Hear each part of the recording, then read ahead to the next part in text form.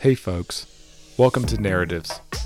Narratives is a podcast exploring the ways in which the world is better than in the past, the ways it is worse, and the paths towards a better, more definite vision of the future. I'm your host, Will Jarvis, and I want to thank you for taking the time out of your day to listen to this episode. I hope you enjoy it. You can find show notes, transcripts, and videos at narrativespodcast.com.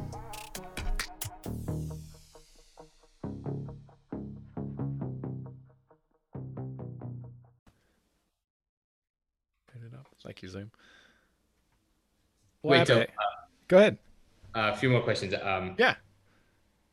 So, and you prefer this video, I suppose, or how do you want to do that? Yeah. So what we generally do, I like video because I like to put them up on YouTube. But if you don't want your video up, I just put up the audio on YouTube. It's not a problem at all. So either way, whatever you're comfortable with.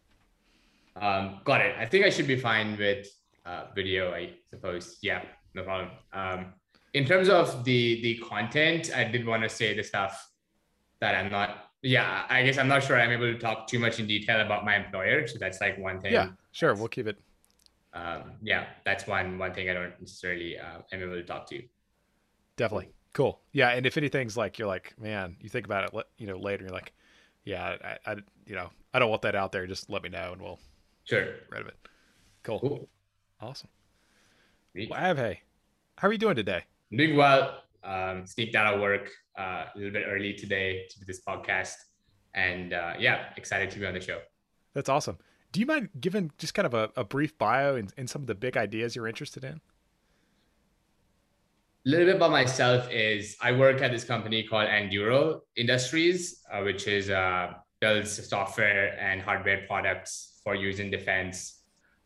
Been working here for 2 years and 8 months. Currently work on the platform infrastructure team, working on a variety of different things, mostly on our platform, which is, we call it the Lattice AI platform. That is this platform for defense. And before that, I was on an autonomy program. I built one of our early autonomy systems. And before that, I was on the perception side, working directly under the CEO as an early employee. And before that, I was in college studying AI research. And yeah, that's been like a little bit of my current most recent background. And I was also the president of our AI club in the university that we built from scratch. So that was fun. Super cool. Super cool. And, why spend your time on defense? What about it is appealing to you in particular? So yeah, that's an interesting question. I'm not sure how much I'm able to talk about this topic. Yeah, it's a little bit related to my employer, but the way I ended up at my current job was mostly around, I was looking for a fast growing company. And I thought Enduro is one of the most, is going to be like a fast growing company given their background. It had, gotcha. Director of engineering from Palantir, which is Brian, founders partner, Trey, and co-founder, CEO of Oculus, Palmer, who had already sold a $2 billion company to Facebook. And just having that all-star lineup, and as well as Matt and Joe, who are the other founders, who were also successful from Oculus and Palantir in the past. So just like an all-star founding team like that was kind of a stars aligning moment that it was hard for me to not see how this would succeed. So that was the reason I ended up joining. Nice. So it's something like, this is a rocket ship. I see I've got an opportunity here. This is worth pursuing. Not like, okay, this, defense is a big problem. Like I want to apply my talents to, if that makes sense. Kind of came after the fact. Sure. Yeah. Maybe a little bit more along those lines. Cool. That's super cool. I want to talk about robotics a little bit. We had this like promise. If you look at science fiction in the 40s and 50s, and you think about the Jetsons, and you think about robot assistants around everywhere, and that really has not panned out, right? I mean, I've got a Roomba sitting beside me, but that's about the extent of how far we've gotten. Are there hard technical challenges around perception that just make what is the big stumbling block from where we are now to getting to the point where we've got really robust, and I may not be defining this well, but um, you know, people that can help us, like, fold laundry, or like robots that can help us fold laundry, or just like household chores, industrial capability. Where do you see the big places that need innovation to get there? Definitely. As a kid as well, I grew up watching these shows. I would watch Jetsons, and that's probably the first way you get introduced to robotics is a humanoid robot who's like friendly and Right. helps you out and so forth. And then as I studied computer science and studied artificial intelligence, uh, this almost was, the opposite of the reality where these kinds of technologies are in fact a lot harder than building, let's say, some sort of a pure virtual assistant that Right.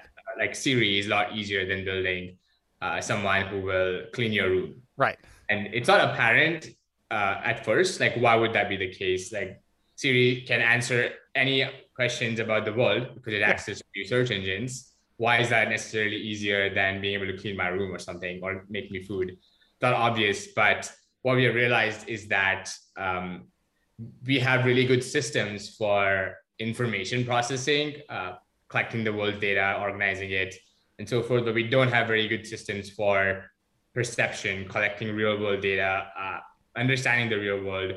And what I've realized over time is that the systems necessary to build these kinds of uh, algorithms in the real world, the infrastructure is not really there. We're really far away from being able to build general purpose robotics that actually operate in the real world. The closest we have gotten to general purpose robotics is recently is again in the domain of picking, where you will pick like objects in Gotcha. a line, and it will be general purpose in the sense that you can pick different kinds of objects. But that's Gotcha. the extent to which general purpose robotics has gotten. And yeah, it's I would diagnose it as a systems problem at the end of the day, but obviously people will probably differ on that. Interesting. And when you think about it as a systems problem, is that just like connecting all these disparate technologies you need? Like, so I can think of, let's say you want to pick a strawberry. Well, you've got to identify what a strawberry is, Yeah. and then you can't, you've got to have some way of determining how hard you're going to press on it when you pull it off. Because if you press too hard, it's going to explode. There's many challenges here. How do you Mhm. navigate in space? Yeah. So I guess what do you mean by a system problem there? Is it just connecting Right. everything up in a robust way? So certainly that is one aspect is wiring things together and getting all those things going. But the other aspect of this is I like, so I think there's this quote from Isaac Newton where he says that if I've seen farther, it is by standing on the shoulder of giants. And that's like, he was speaking from a scientific perspective when he's looking to invent new things and, well, discover new things in the scientific domain. Technological domain is a similar kind of idea where every sort of great leap in technological progress is made possible by infrastructure or systems. Gotcha. And let me give you an example for that. When we think about Google, right? It's how was Google even possible? It was possible because you had this thing called the internet, which is this ubiquitous technology that we don't even think about. I think Alan Kay has a line on this, which is when was the last time you saw a technology that this technology doesn't even feel like a technology, almost feels like a natural resource. It feels like the ocean that you can ship bytes onto and it will just work. So these kinds of, when we think about, okay, what enables these really powerful applications, it's those like hidden layers of systems that are built Nice. up. And when we transpose this to robotics, it's similar. Like, do we have the hardware? Do we have the sensing systems? Do we have the perception systems? Do we have the some sort of like, I don't know, like uh, development tools? The robotics development ecosystem is far worse than the cloud software development ecosystem. So when you add up all those things, it manifests in a difference that is not just like a 10x difference, but it's like 1,000 or multiple Gotcha. orders of magnitudes difference in quality output, I guess. Um, so that's one way to formulate that. Not sure how much that makes sense, No, but yeah, that makes a ton of sense.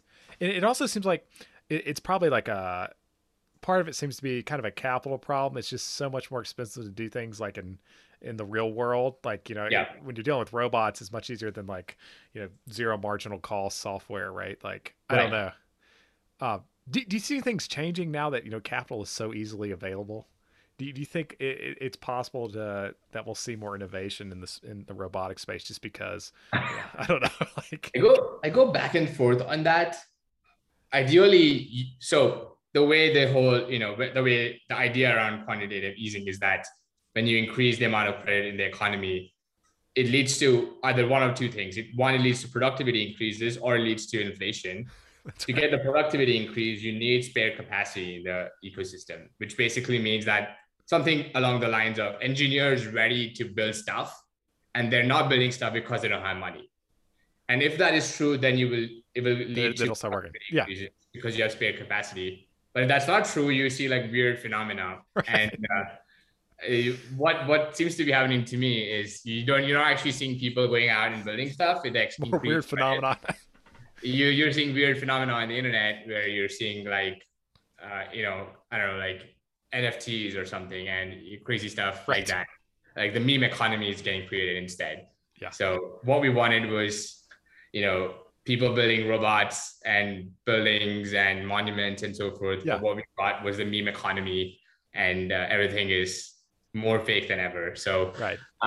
that's what I see is happening. The question maybe is better framed as we don't need more credit. What we need is spare capacity, and then yeah, how do you sort of uh, arrange things in a way that has spare capacity to build stuff in the real world or something? Right, right. Yeah, it's a real problem. And you make a great point. It does seem like things are just getting even more virtual. There's this whole Right. discourse around like whatever the hell Web3 is. I'm not sure, but it's something, right? Everyone's like just leaning in there to. This is very interesting. How do you?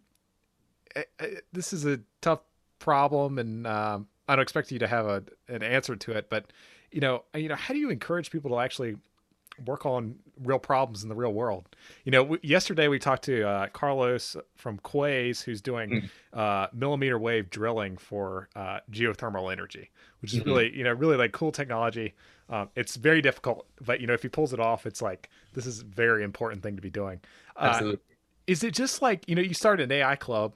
Is it just talking to young people, telling that it is possible to solve some of these problems that we have in the world? What do you think about that? Like what should we try and do as individuals to help? It's a good question, and it's a weird one because it's funny because when you look at the decisions people have, where will they spend their time on? It's like you can make $10 million in 3 months working on crypto, or Yes. you can spend 10 years on improving other people's lives. I mean, I'm not, Right. that's like, yeah, I'm not saying that crypto is bad in every sense, but I'm Right. saying that the way things are set up right now is that the incentives are to work on the virtual thing, which is to be fair, it's like not been the case necessarily just for crypto. It's been the case for software more More generally generally. for like the last 20, 30 years. So it's just been way easier to build stuff in the software. So I think there was a point someone brought up on this was, I think it was a Sam Altman actually, where it's like, okay, if it's not that we should ban crypto, what we should do instead is make the real world stuff easier. And then that's like, it's a definitely a long debate. And I think there's many ways to do it. And one of the ways is just making that cool again. And I think Right. people Right. have been working on this. And it is pretty cool actually. Like when you tell people about your crazy geothermal mining project, Right. it's Exactly. cool, right? I mean, Yeah, that's awesome. sounds cool. I think it is in. And then what we need to see is a series of successes that make this likely thing to be doing, and that can maybe, yeah, It, reorient. it, yeah, and it does seem like the success aspect is really important, right? Like people need to have something they can kind of Yeah, like look up to or like desire, and that's if they don't really have that kind of model, it's in trouble. It's like, how do you get there? Really difficult. absolutely. Kind of success begets success. That's super interesting. Glenn, do you have a question? Yeah. So as an AI guy, um, I've had this I've come across this idea that for things like vision systems and general purpose AIs, What you might need is, in a sense, a body or a way for the AI to navigate the world. And this is from the idea that as animals, and specifically as people with really advanced consciousnesses, we think of things in terms of what we can do with them. So we think of pens as things we can pick up, and then things on the size of way too big to pick up, we think how we can get around them. Like we look at a mountain and we think I can walk up that. Yes. What's your opinion on that? I think I've read an argument from this. I can't remember, but this is something along the lines of, I think someone basically used something like this argument where since the AI is not in the world, and then it's not, since the AI is not part of the world, this is like a philosophical argument. It's called being in the world. It's not in the world in the sense of that you just described, where it cannot interact with the world. It cannot actually attain intelligence the same way humans do. Therefore, it proves that artificial general intelligence is not possible. So something along those lines. It's a pretty interesting paper. I can't remember who wrote that. It's a pretty famous one as well. I think is it Herbert Dreyfus? I think it might be, yeah, Herbert Dreyfus, if I'm getting that right, or someone related to that person. But it's an interesting idea, and it's always an open question of, can you actually get intelligence? There's intelligence as being substitutive of humans, and then there is intelligence that is of a different kind, almost like of a supernatural, maybe not supernatural nature or something. And I don't know how you get intelligence that is substitutive of humans in the sense that you described. Like, how do we get an AI to move around the world? Even if you get the perception systems sophisticated enough, even then it's like unclear. Maybe not. Maybe I'm wrong, where maybe there's like a limit you hit where the perception systems get so good, they meet the resolution of the eye and nose and so forth. And then you put all of those together in a mechanical body, and then it's an agent, so it's able to learn by moving around the world. Maybe that's possible. I don't know. That's one kind of intelligence, and then there's the other kind of intelligence that's not in the world, in the formal sense, where it's in this virtual world, it's in the internet or something, and then it operates purely on language.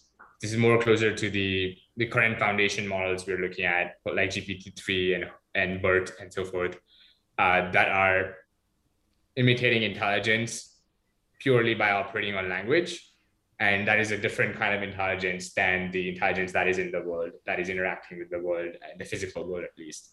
And those can be separate intelligences with different kinds of powers. And maybe we'll have, I'm getting speculative here a little bit, but maybe those two kinds of intelligences have different growth trajectories, where the GPT-20 or something is very good at knowledge work and so forth, whereas the Jetson bot that is in the world is able to maybe interact as an agent with the physical world and learn interesting things there.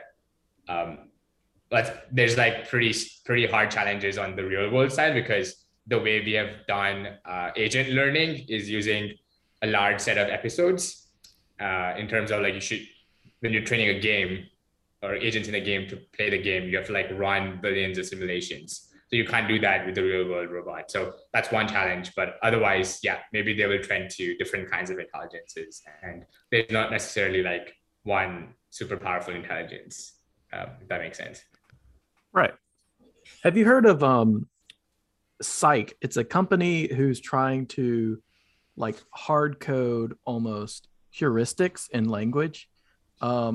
And it's really interesting because they're trying to get a jumping off point for general intelligences to understand things like, it's really hard to explain, but like if you say Glenn died, and then in the next sentence you say Glenn was walking around the mall, you assume that like they're talking about different times because of your general heuristic of, dead people don't walk around malls or something like that, or dead people can't walk.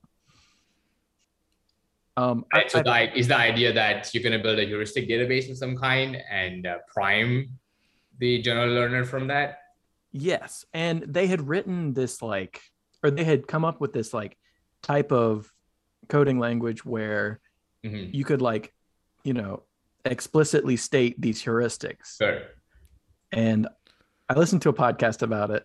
It was from Lex Friedman, but I forget the guy's name, and I don't even know how to spell psych. So I Yeah. don't know if this helps a lot. Uh-oh.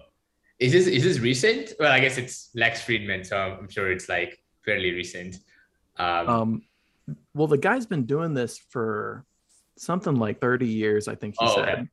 That makes So, and the way he started it was he was asking his friends or colleagues or whatever, you know, if you could distill all of the common sense into a number of ideas that people have learned, like how many could there be? You know, and everybody kind of came up with like probably around 100 million, maybe. And so, how long would it take for a number of coders to, using a language, right. explicitly write them down in a database? Hey, that's an interesting point. Well, what number has he gotten to? Do you happen to know? Or they said it in the podcast. I don't know. I go through Lex Friedman stuff. Oh, okay. I think it was Younger. I think his name was something Younger, and his company was Psych. Right. I guess how many, like, so you said it there's only 100 million core ideas or something, and how many ideas does he have so far? I think he had gotten to something like 70,000 or maybe 700,000. Okay, like that's so quite a way off. Very far. Quite a way off. Yeah, not super far, and he's been going for 30 years. But he's that's right. That's a high motivation person, I guess. Yeah, exactly. Well, this reminds me, Abhay, you know, how concerned are you about like AI safety? We've talked to quite a few people that work on the field in the on the podcast.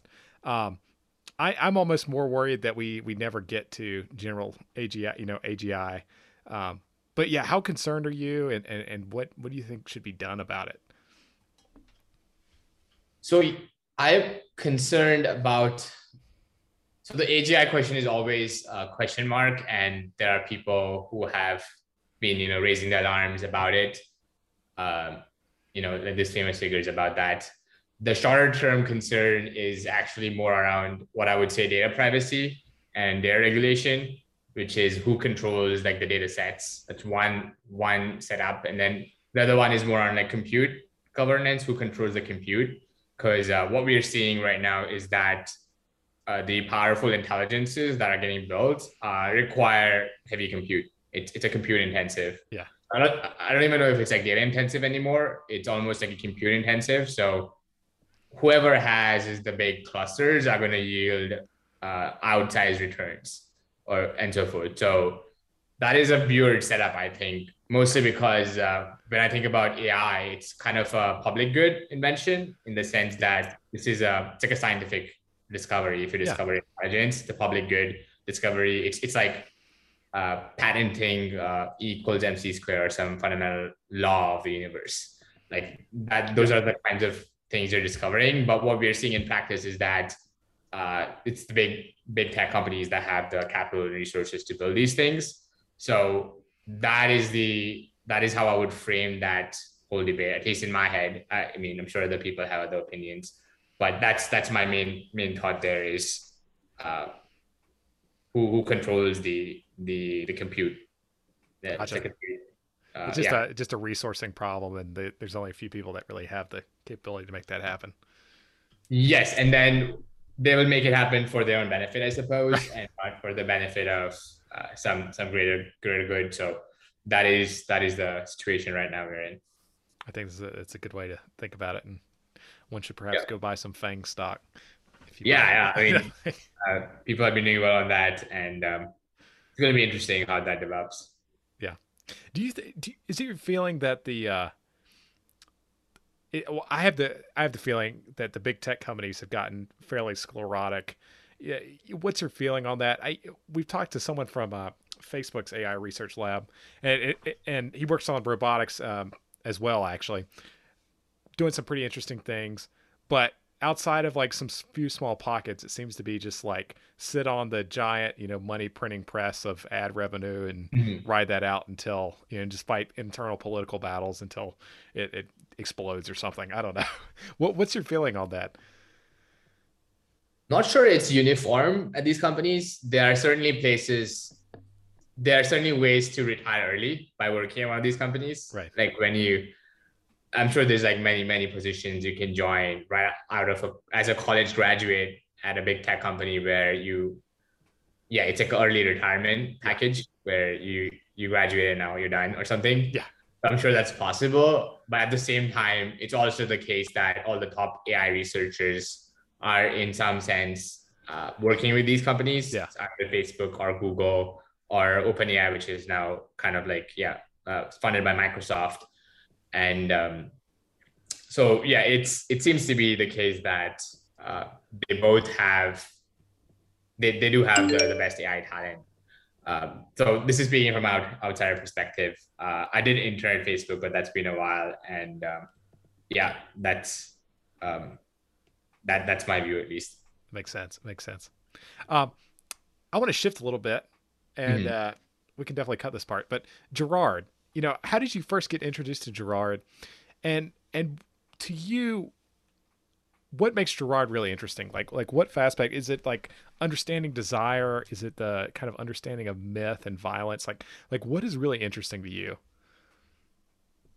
The way I got introduced to it was I was really interested in understanding anthropology, or studying human nature and what that means, and came across I think Gerard styles himself as a cultural anthropologist, and he has this theory of human nature, at least that is sort of revealed through these certain texts, and I guess that is the aspect that is interesting to me, which is he has this theory of human nature.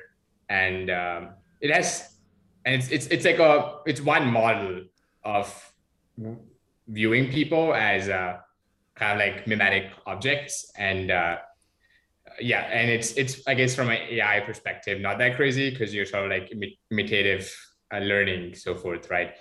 And that it's an interesting model and an interesting way of analyzing human behavior, and that is sort of my exposure there, at least.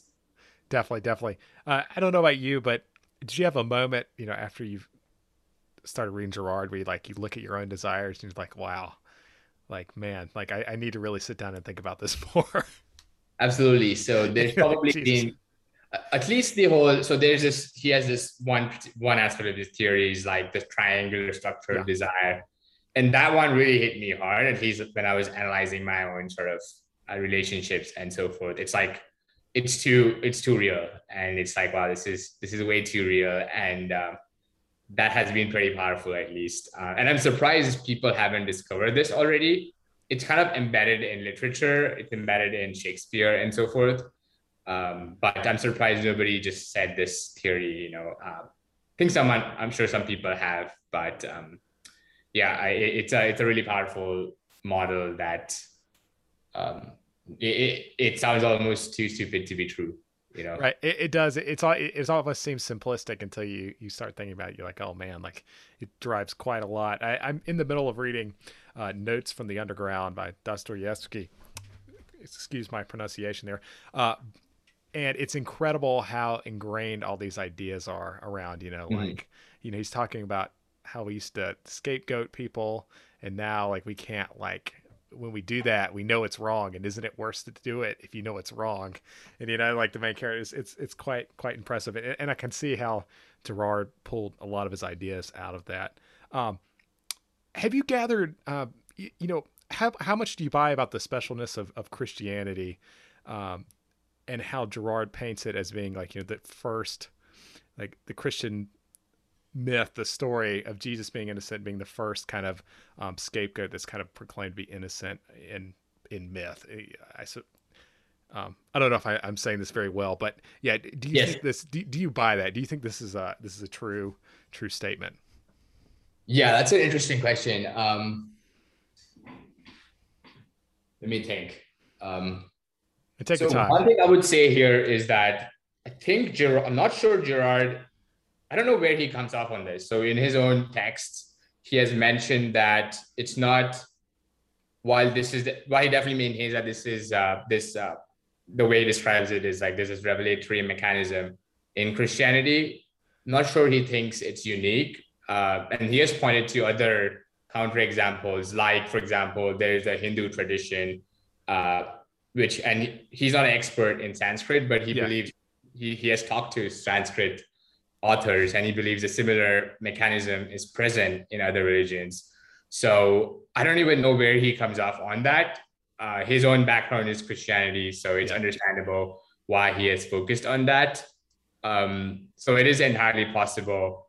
It seems like an underrated phase of research right now, at least in the way Gerard describes this was, or I don't know if it's just Gerard, but the line I've heard on this is like, religion is bad cosmology, good on anthropology, meaning that these texts have anthropology embedded in them, and they're all worth understanding and studying for that reason. And there's this whole notion of, I don't know if you've heard this, there's like the axial age, and there's all these like ages in time or knowledge where it's almost like human history is evolving through language, or our understanding of consciousness evolving. And during the axial age, there was like one period of time in human history where all of these religions were born. It's kind of like a Cambrian explosion, but in religion. Yeah. And after that, you don't see any more religions being born. So it's kind of like this evolving consciousness of our language. And that way you can see, I think in the same period of time, there's Christianity, Buddhism, Zoroastrianism, and a few other religions being formed. So it's like very much like this evolution in consciousness, which is an interesting way to think about it. Oh, that's super interesting. Maybe it's just like all these things came together. It was just the right time for, this kind of like thing for us to discover. And then kind of like the Julian Jaynes, like origin of consciousness thing. Right. That's very interesting. It's very interesting. Which one of Gerard's works impressed you the most? So that's a tough one. I think I really like this one called When These Things Begin. The reason I like that one is the setup is basically like the author attacking him with questions like, but why not this? But why not this?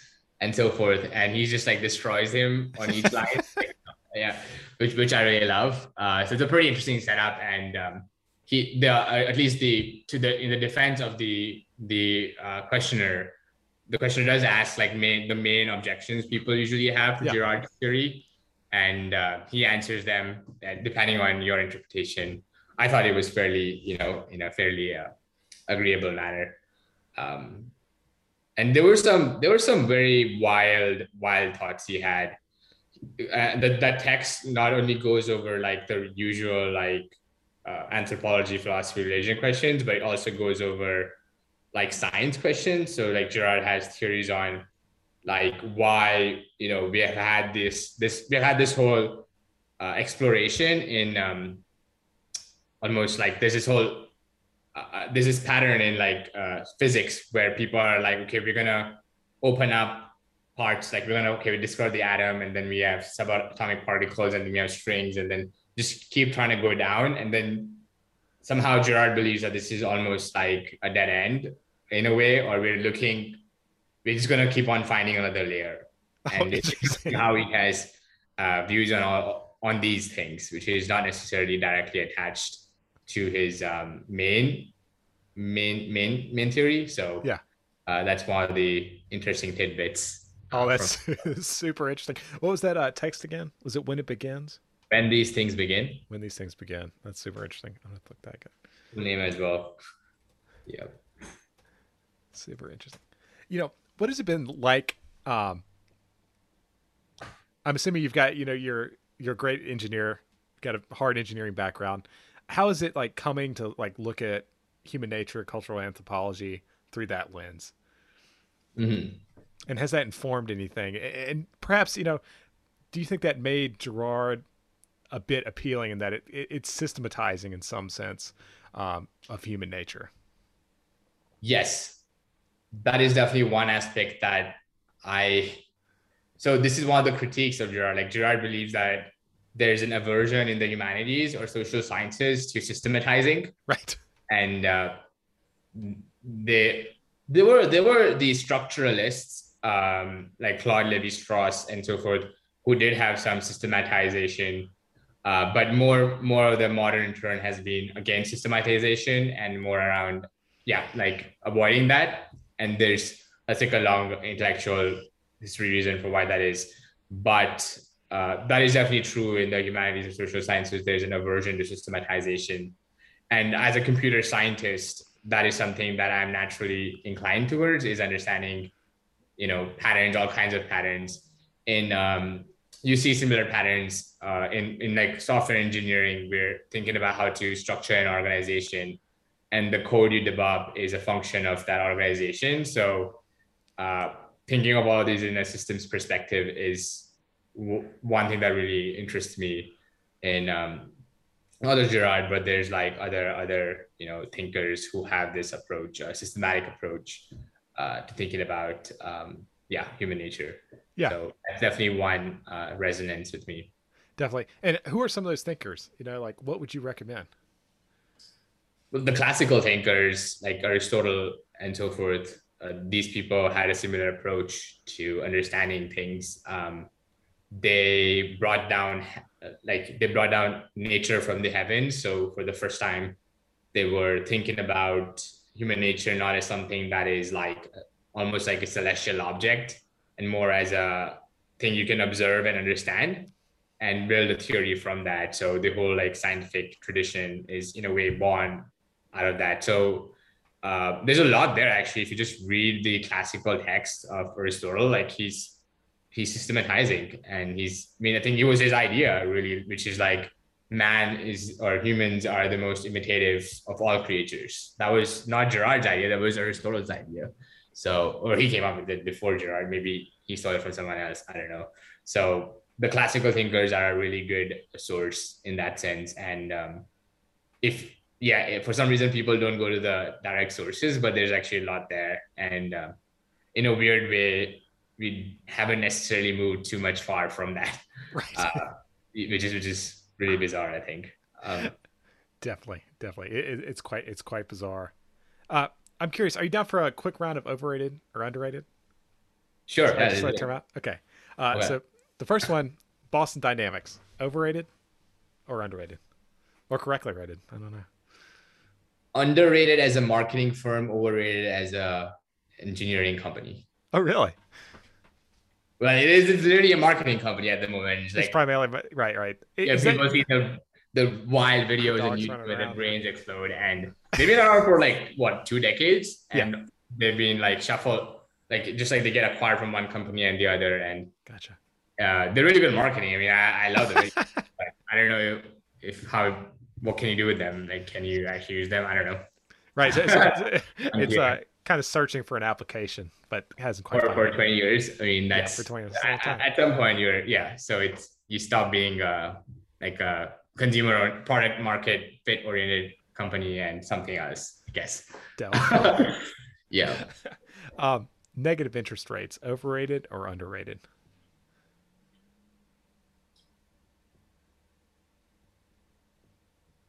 So on the one hand, everybody is like always screaming about those things. Yeah. On the other hand, there is visibly high inflation and low productivity. So maybe appropriately rated, because it's something everybody knows is a problem. Nobody's doing anything about it. So it just is, I guess. Just keeps going. Right. Political polarization in the U.S. Is that overrated or underrated right now?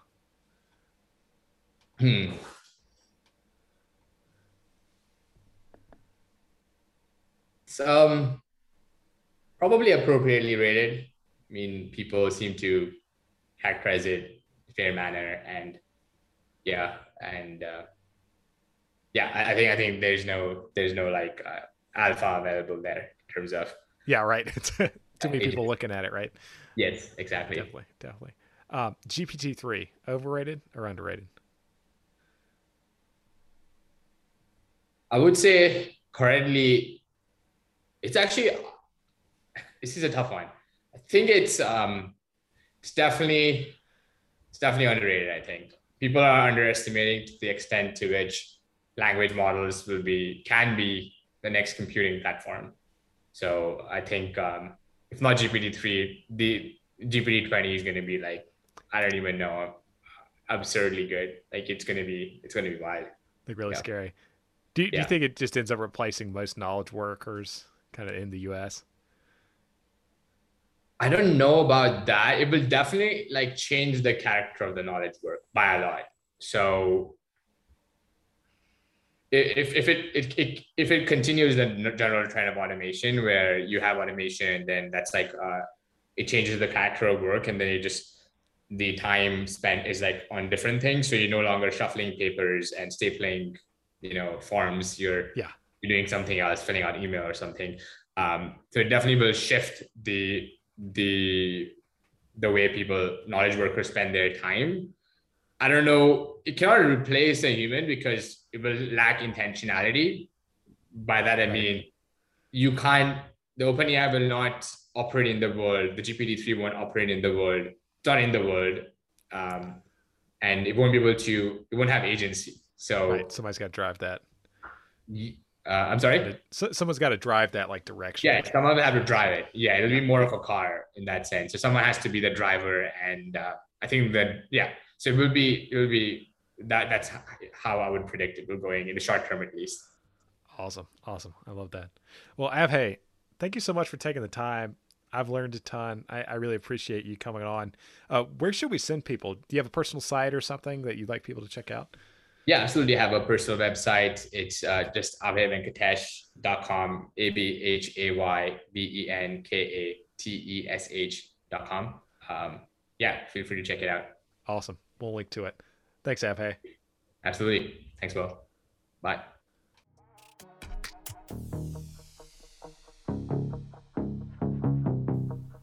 Thanks for listening. We'll be back next week with a new episode of Narratives.